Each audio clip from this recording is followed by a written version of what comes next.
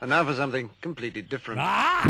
Forget everything you've been told by others before. Get ready for the real deal, the full story, real talk about money, markets, life. Now, it's The Real Investment Show with Lance Roberts, presented by RIA Advisors.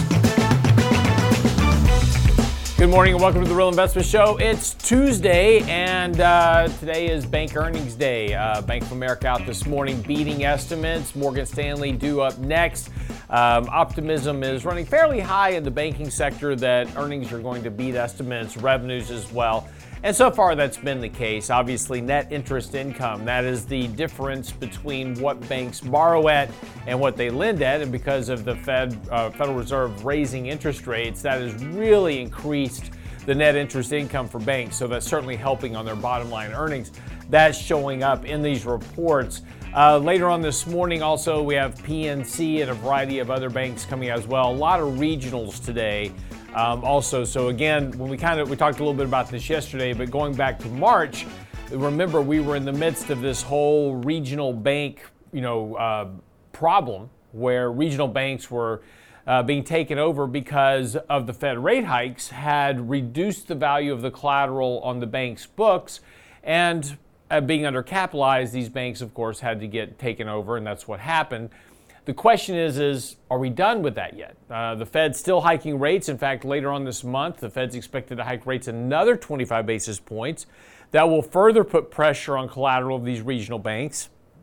But has the facility, the Bank Term Funding Program, BTFP, put out by Jerome Powell and the Federal Reserve, is that program enough to keep the banks solvent? That's going to be the big question. Of course, just immediately following this whole big bank issue where banks were being bailed out, Credit Suisse getting taken over by UBS, we had the bank stress test come out from the Federal Reserve where all these banks, 100% of the banks, passed their stress test, saying that rising unemployment and rising interest rates, these banks are well capitalized. Don't worry about anything, but we just went through a bank crisis because of higher interest rates, but yet they all passed their stress test. So apparently something's either broken with the stress test or everything's just a complete phony lie. That's the question we have to work with right now. Because in the stress test, Credit Suisse, which was taken over by UBS, passed the stress test. So there you go. That just tells you how valuable those stress tests actually are.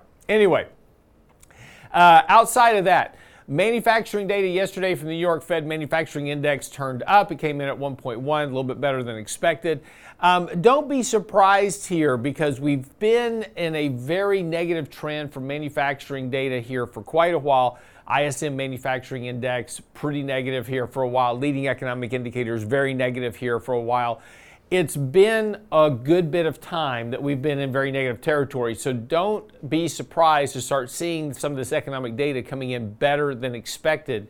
Expectations have been very low, and because of the amount of time that we've gone through where this economic data has been very weak, you're just running through a business cycle, and you're going to start to see an upturn in that business cycle. Whether that's a long-term upturn or a short-term upturn, we don't know yet, but don't be surprised to see an improvement in the economic data, which will correspond with the rise in the stock market from last October. Markets tend to predict or lead economic turns by about 6 to 9 months, and we're getting into that range. Outside of that, though, retail sales out this morning. This is a real thing to be paying attention to. Expected to come in higher by 0.5% today. That's a pretty big print for retail sales for this month. The question is that actual, right? Is that going to be really what it is? Again, higher interest rates have been affecting consumers. A recent study out yesterday that more and more consumers are now concerned about their ability to pay the debt, their interest debts, the interest on their debts and pay their debts every month. And that's a big rising number. So if people are becoming more concerned about being able to service their own debt, then they're going to start contracting spending in other areas, particularly discretionary items. I can't really cut back too much on staples. I still got to feed my kids. But I can maybe pull back from taking trips or buying other things that I don't really need, but just kind of things I want. And so that would certainly start to put an impact and weigh on that discretionary spending. One thing we haven't really got a real feel for yet is Amazon's Prime Day, just how successful that was. We'll see this morning, though, retail sales will come in, so we'll get a good kind of first shot at just, is the consumer, and again, it's never a good idea to bet against the consumer, but we'll get a good kind of first shot here about whether or not retail sales are starting to show any sign of impact at all from these higher rates. They've been here for a while, and we should start seeing some of that eat into the consumption, kind of the consumption side of the economy. And again, retail sales are important. They're 40% of personal consumption expenditures, which is 70% of GDP. So here's what you need to know before the bell this morning. Markets did rally a bit yesterday. Again, we just kind of keep holding up here, not making huge advances every day, but we've just been running along the 20-day moving average here for really kind of quite a while. Going back to early June, we've just been trending higher. All moving averages now, the 20, the 50, the 100, the 200-day moving average, now all sloping up. That is a confirmation that you're now back in a bull market when you have rising moving averages, particularly over a 200-day period. So you're certainly back into a bullish trend of the market. Very little to deny about that front. But again, we just really remain elevated in the markets. We're pushing up towards 2 standard deviations above the 50-day moving average with a very big gap that we currently have really kind of across these moving averages. Moving averages are now spread out, which is kind of a good thing because it gives you multiple layers of support in the market. So as we've been saying here for a while, you're going to get a pullback in the market at some point here, a 3 to 5% correction. Certainly expect that. That would not be outside the realm of normality. But what you're looking for here in particular is that you've got these multiple layers of support, but a pullback here to hold that is certainly well with what you should be expecting. MACDs is still on a buy signal. We're still very elevated here. The market is overbought. So again, this suggests that upside to prices is somewhat limited. So again, just kind of pay attention to the risk you're taking at this point. This is probably a good time to be thinking about rebalancing some risk in your portfolio as well.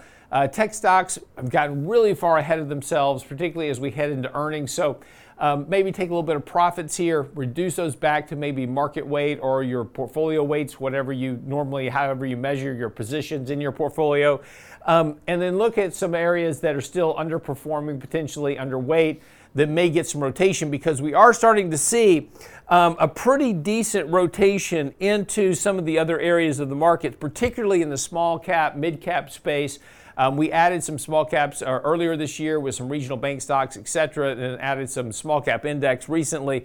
But we continue to see a bit of outperformance here in the small cap index. Now, that index as well is getting pretty well elevated above its moving averages. So again, this market's pretty extended here. So again, you're taking a little bit of profit here, raising a little bit of cash, looking for a 3 to 5% pullback along the way sometime this summer. And I wouldn't be surprised as we get into next month, potentially August, August, September, we get those kind of seasonally weak periods of the year, that we see that corrective action, which will give you a better entry point to add some exposure for kind of that traditional year-end rally. But just keep a watch out what's happening here. Earnings are going to tell us a lot over the next couple of weeks. That's what you need to know before the bell. Okay, coming back after the break, we will pick up with some of the economic data that's out, earnings, etc. Don't go away. More of the Real Investment Show coming right up.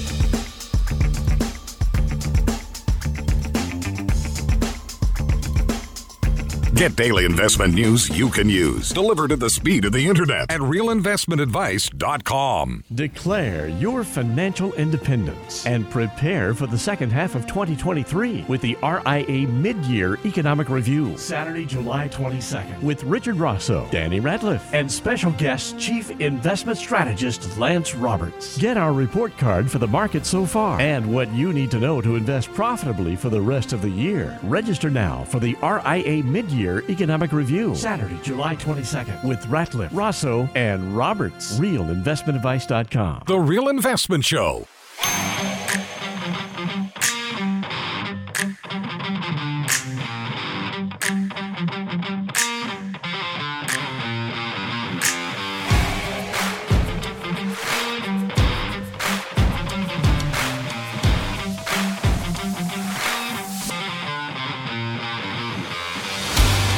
And welcome back to this morning's show. I'm doing some quick math here. I just want to try to figure out something real fast. So Baltimore is considering investing $7.5 billion to rebuild 14,000 vacant homes. Of course, Baltimore's just become one of the murder capitals of the world, particularly ever since recent policy legislation changes to defund police, et cetera, has come along. It's just completely eroded the city. So, in areas of the city, nobody wants to live there because of the crime. And so Baltimore has put out a new program, a study called The Build, which indicates they need $7.5 billion to address the vacancy problem in the city, where there are entire neighborhoods with vacant rows of homes. And so I just did some quick math. That's $523,000 per house in Baltimore. Now, the question is great. You're going to spend $7.5 billion of taxpayer money to build these houses, $523,000 a piece. But who are you going to sell them to? Or, if you're going to make this, who's going to live there, right? And and so we were talking, and the reason I bring this up is because this is exactly what we were talking about yesterday about productive versus non-productive debt.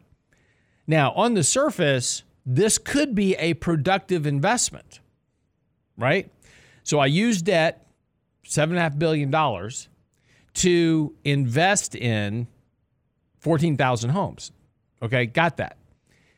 But that presumes that I can spend $523,000. Now, first of all, rebuilding, rehabbing a property shouldn't cost me the value of building a property from scratch, buying the land, etc. So in other words, if I am going to buy a piece of just vacant land and build a house, I have a cost for the land and I have a cost for the house. So that average runs about $483,000 nationwide. That's including buying the land. So basically what they're saying is that at $523,000 a house, and I'm presuming that the people that did the study just said, what's the average cost of the house in, Baltimore? And they said it's $523 because Baltimore's a more expensive city to live in because it's just north of Washington, D.C. They just kind of threw this number together. But this goes back to productive versus non-productive debt. So first of all, it shouldn't cost $7.5 billion to rehab these houses. Why? Well, first of all, the city says, okay, what we'll do is we're going to use 20% and we're going to buy all these properties for whatever the value is. And so they should get an actual value of these properties as is. The city buys them. Okay? I have no problem with this. If the city wants to do this, I have no problem with this plan. The city buys the properties. And they buy them for value, whatever they are. They're vacant. Somebody owns them somewhere and would probably love to get rid of this stuff and make some money off of it. So you give them 10 cents on the dollar, whatever it is. Here's the value of what this is worth right now. I'm just basically buying the land. That's all I'm doing. So somebody somewhere that owns these properties is going to get bought out for that value.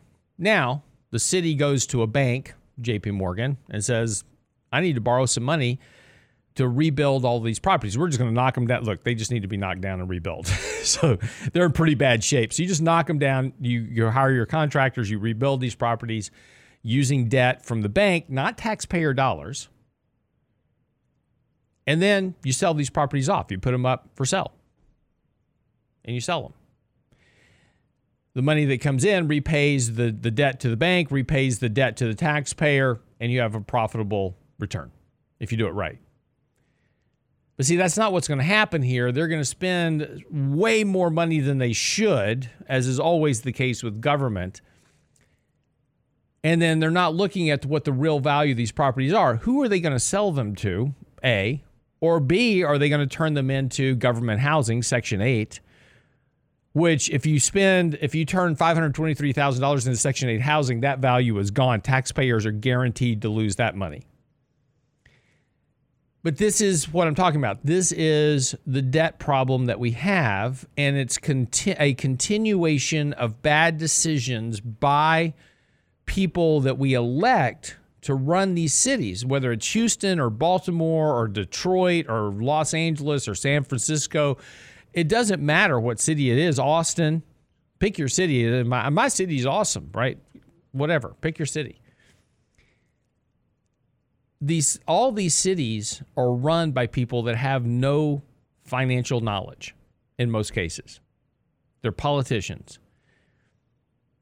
And we keep electing people into power that are swayed by special interests, swayed by the money that got them there in the first place, right? These people generally don't have much going on for themselves other until they get into politics. Then they get, pushed into a political office, and then they owe a bunch of favors to the people that gave them the money to get there.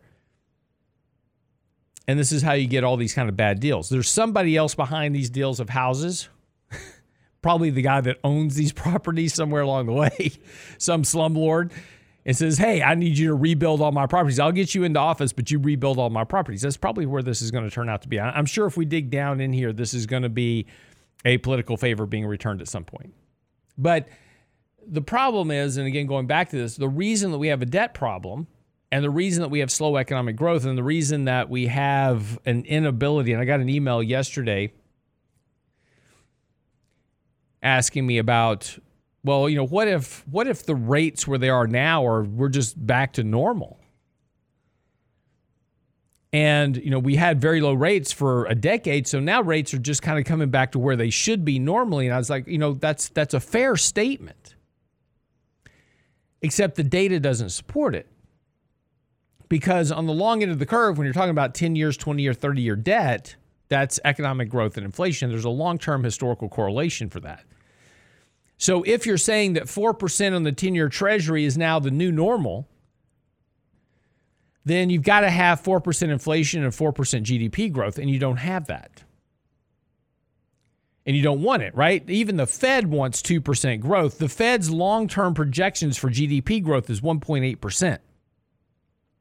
So if you have long-term projections of 1.8% GDP growth and 2% inflation, that means 10-year Treasury rates are going to be 2%, give or take.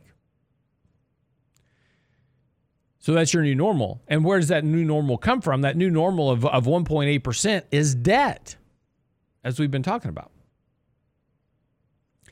But see, this is the thing that eludes everybody. And we talked a little bit about this yesterday in particular because of the article in the Wall Street Journal talking about the economic prosperity of Europeans, and that more and more Europeans are just becoming poor. And of course, nobody wants to acknowledge why this is the case. We want to come up with all these reasons. Oh, it was COVID. The COVID lockdowns made people poorer. Well, it didn't help, right? But it's not the reason that people are poor. People don't get poorer over the course of a year or two. They get poorer over decades. And if you take a look at economic prosperity in Europe, it's been declining for decades. Because of what? Policies.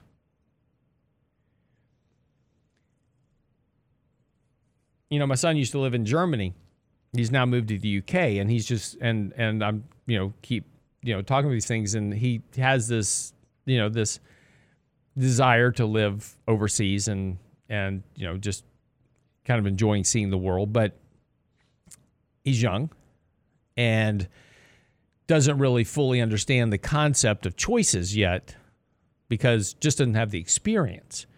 And so, now that he lived in Germany, he's moved to the UK, he's very critical of what's going on in Germany. And I will imagine that this time next year, he'll be very critical of what's going on in the UK as well. Because all these policies that these countries are putting into place is not increasing economic prosperity. They're not doing things to improve the overall wealth of the masses. The decisions they're making for either social justice issues or for political gain, whatever it is making these countries worse and worse and worse. And yet they don't want to acknowledge that it's their policy choices of more debt, bigger deficits, all these type of things that's weighing on economic prosperity. See, they don't be, spending the money part, that's not the problem. Debt isn't the problem in their view. Their view is, oh, well, it was COVID and we've got to do this because of social issues, or we've got to do this because of political, issues, whatever it is. But those are the things that are making the situation worse. And it all is a function of the debt ultimately, because again, the more debt you have, the more debt you have to service, the more taxes you have to collect to service that debt, which takes more and more money from the population, which makes them poor, right? It's just kind of a function of the math. And so and we see this coming up in the data. I've got an article coming out talking about tax receipts, which have just literally fallen off the cliff here in recent weeks. But, it just amazes me that we keep having decisions made by politicians. And look, I understand what their view is. In Baltimore, they're going, hey, we've got 14,000 vacant homes. If we can fix these up and maybe we can attract people to come back and live in the city, that's awesome. But people aren't going to come back and live into your city until you clean up your crime problem.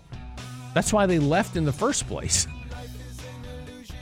So you got to focus on the root of the problem. Fixing up the houses aren't the solution. That's the result of the cause of the problems that you had in the first place. Be right back after the break. It's rock and roll. It's rock and roll. It's rock and roll. It's rock and roll. It's rock and roll. It's rock and roll.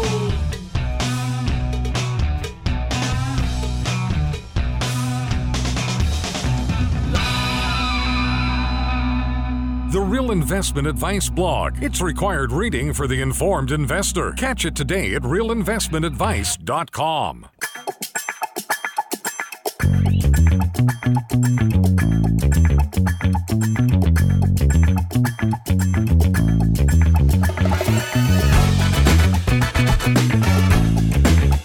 And welcome back to the show this morning. So, over the last 3 years, I've written numerous articles on ESG, which is this environmental, social, governance, facade that was put together by, the global elite that, we're pushing this whole agenda for climate change and everything else and that we have going on, social issues, etc. And of course, those things are fine, right? If you support social issues of your choice, that's awesome, right? There's plenty of organizations that you can donate your money to. There's plenty of organizations you can donate your time to, no matter what the issue is. If you want to fix climate change, plant a tree. Works really great. But the one thing that doesn't help and has nothing to do with climate change or social issues or whatever it is ESG. Because, again, as we said before, if I'm just buying shares of Apple from Brent, all we're doing is trading stock shares for cash. They're held in street name.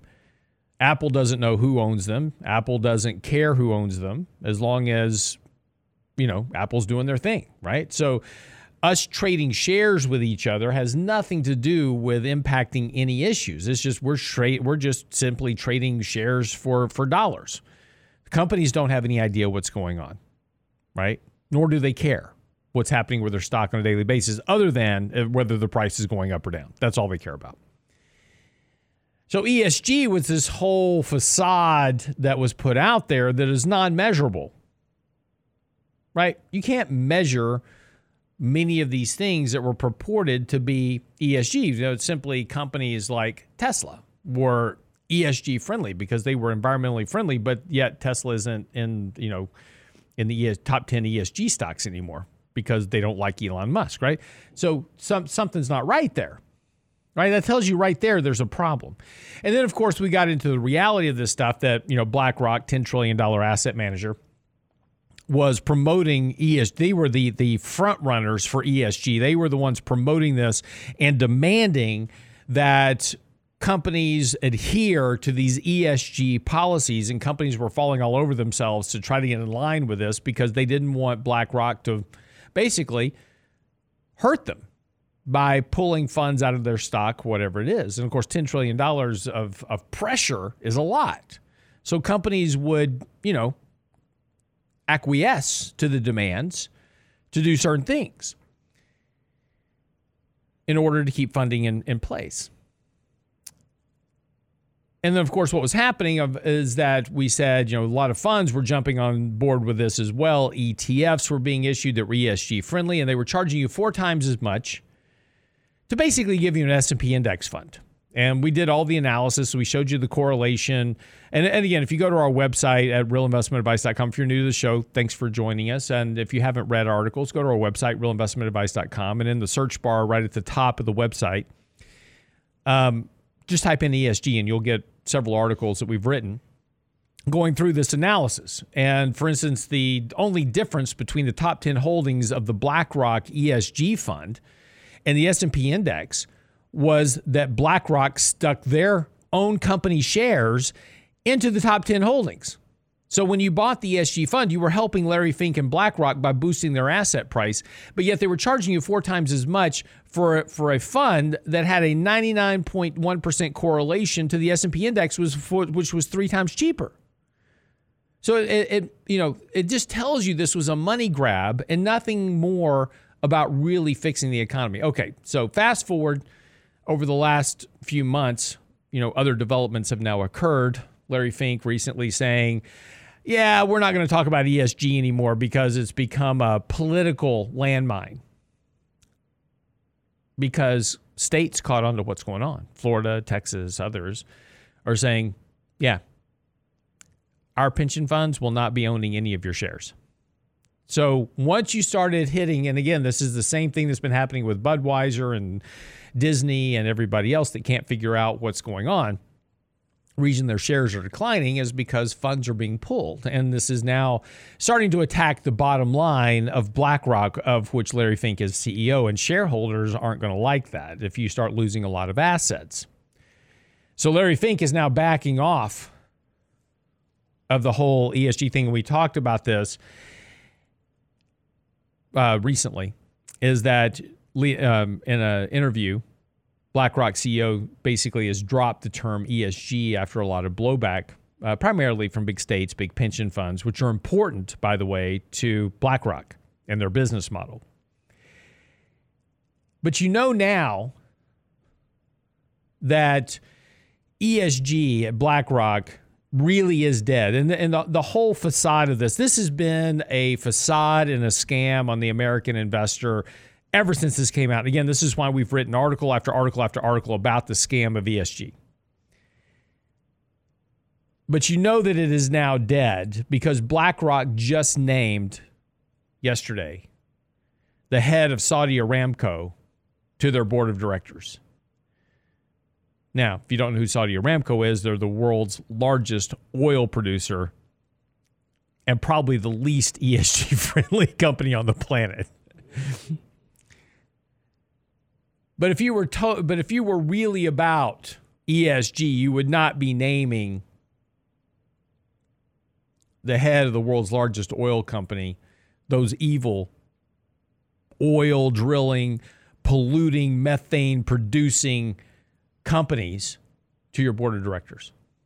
Particularly when you've been very clear that energy was not your focus. In fact, you were going to do everything you could to force change.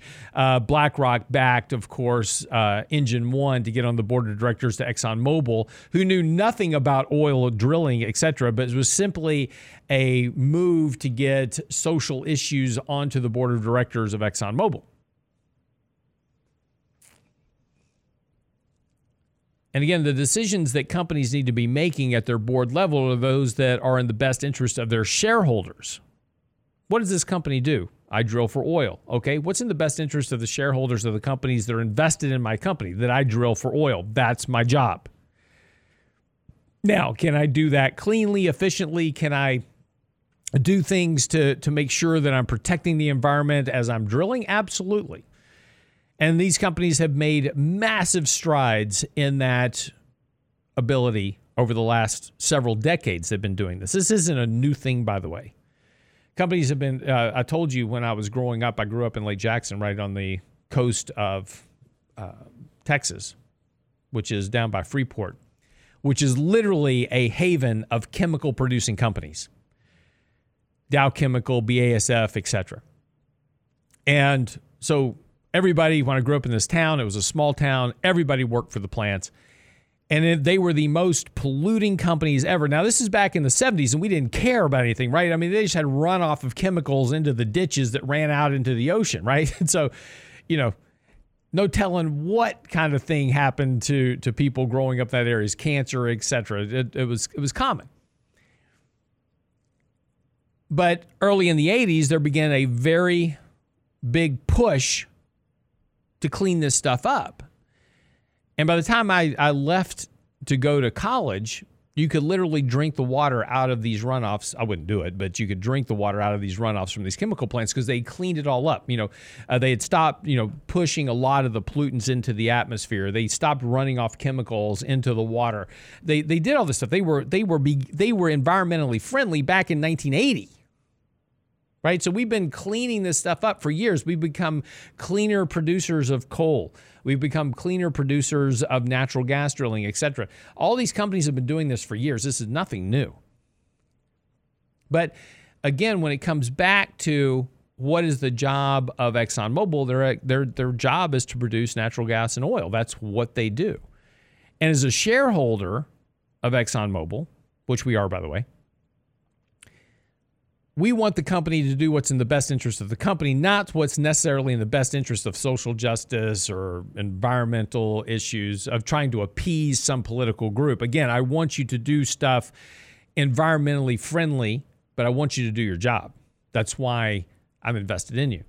If I don't want that, don't invest in oil and gas. Go invest in something else. Go invest in Tesla, which isn't really all that environmentally friendly either, but you get the point. So again, this is, you have to separate the difference between what companies say and versus what they do.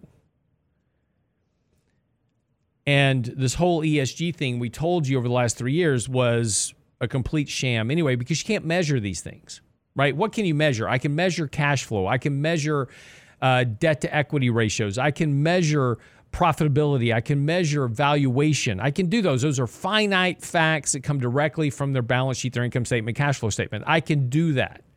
Those can be measured. Not that anybody cares about them anymore, but they can be measured. Can't measure a lot of this ESG stuff. Sounded great, fit in with the political narrative at the time. But as I told you then, just like we did this before. Back in the late 90s, it was all about sin stocks. No gambling, no pornography, no smoking. Couldn't invest in those companies. When those companies came out of the indexes because of that, those were the best performing companies. And guess what happened to money? It all went into those companies. And last year, we told you when, nobody wanted to own oil the year before, we said, hey, take a look at oil because oil is probably going to be one of the better performing industries. And it was. And that was the beginning of the death of ESG. People want performance. Social issues are great, but at the end of the day, as an investor, people want to make money in the markets, and money's going to follow money. Be right back after the break.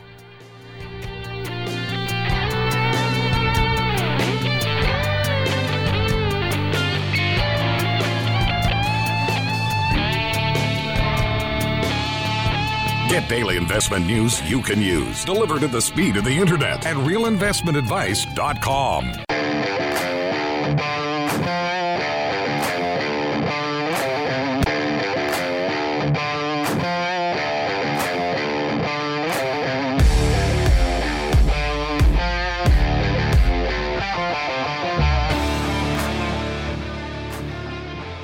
So we've talked about student loan debt, which is now a problem that's coming. Student loan forgiveness was highly anticipated by many younger people in the country that have student loan debt. And even though they were supposed to be making payments on their student loans, the government, of course, because of the COVID lockdowns, had said, okay, we're going to put a moratorium on payments. You don't need to make your student loan payments. You don't need to make your rent payment, whatever. We put moratoriums on all this stuff as if there wasn't going to be payback for this at some point. And of course, individuals were more than happy to take advantage of not having to make payments, right? Gave them a lot of extra money to spend, which is why we saw a big surge in economic activity. People were buying a lot of stuff, retail sales demand. That created inflation. Because again, I couldn't produce anything, yet I had everybody wanting to buy this stuff I couldn't produce. So when you have limited supply, increased demand, you have inflation. So we saw inflation. Of course, that's all reversing now.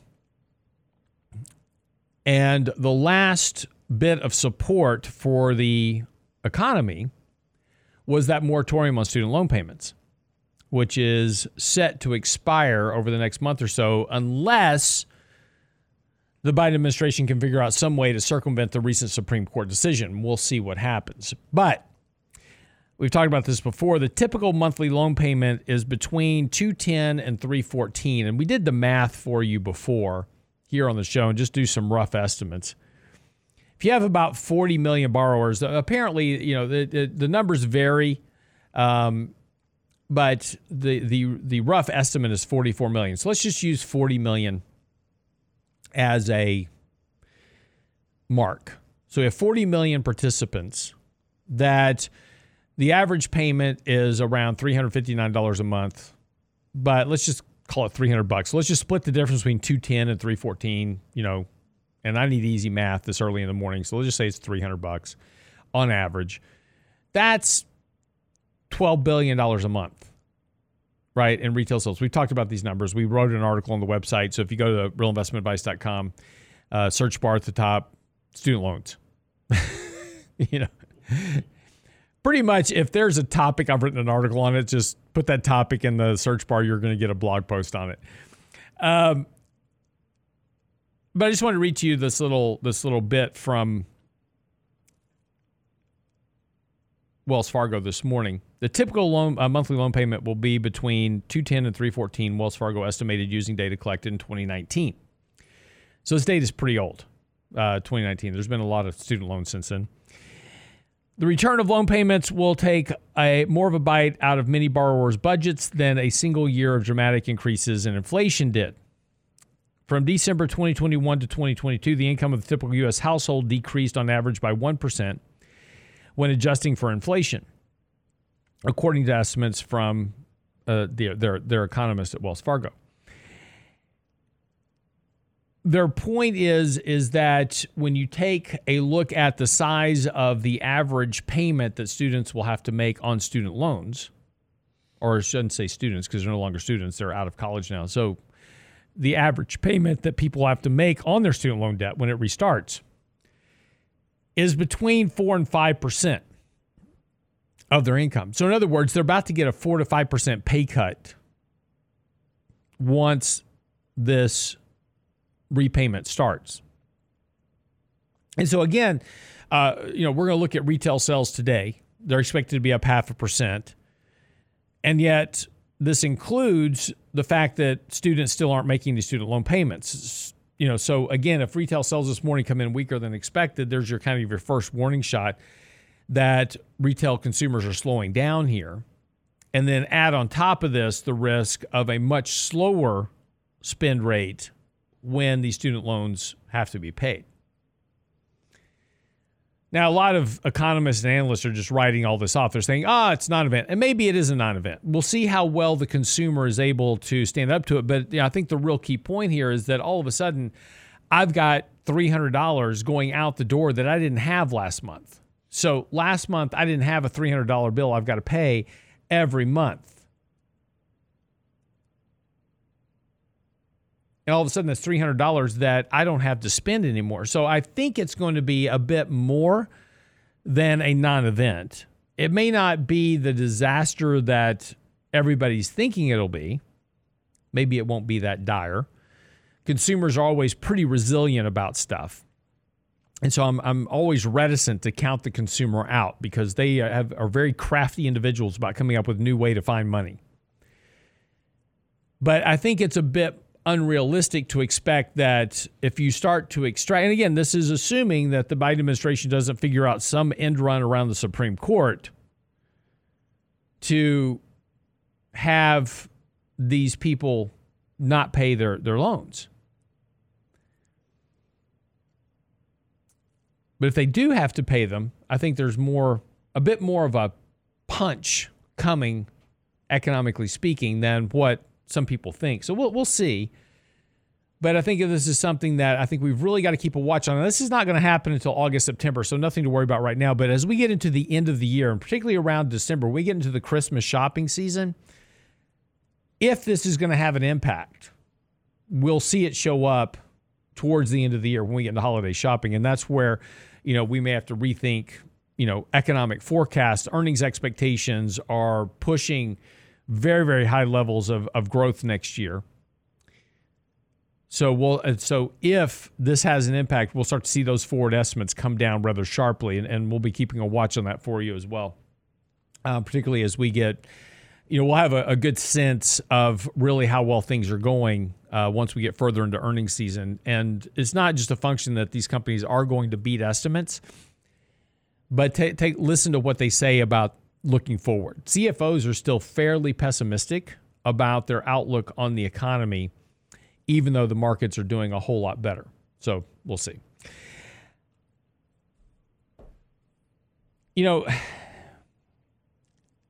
As a society, just one quick note. I just saw this article pop up in the Wall Street Journal.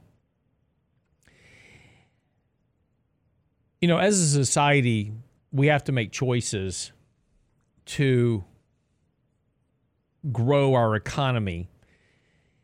And there's a reason that when you read the Bible, and look, if you take spirituality out of the conversation for the moment, and look at the Bible as simply the kind of the Hitchhiker's Guide to the Galaxy, this was at a time that people were asking questions about everything, right? Why am I here? What's the meaning of life? All these type of things. And these were the answers that were best suited at the time to answer. And there's a reason that when you look at basically all forms of religion, there's a lot of things that these, whether it's, Christianity or any other religion, there's certain things that say, don't do this, right? Don't murder your brother. Don't do other things. Because if you do this, you impair the ability for the economy to grow. What do you need to have an economy grow? You need population growth. You've got to have population growth. And this is why it was always very important during earlier periods in history that people were married, they had children, they fostered families, and those families fostered other families, and that created a population growth. Because if you don't have population growth, eventually you all die out, right? And there is no population. And if you have a lack of population growth, and today we see a consequence of that, we have the lowest population, birthing rate since the 1940s. And we have not enough people in the workforce to support the welfare system, right? Back in the 1930s, you had 16 people paying in for every person taking out. Today, you have less than 2. And it's unsustainable math. And I thought this was interesting because people are now, so there's now a new party that's the hot invite, which is divorce parties. Divorce parties are the new hot invite. It sort of ended up as a really fun funeral.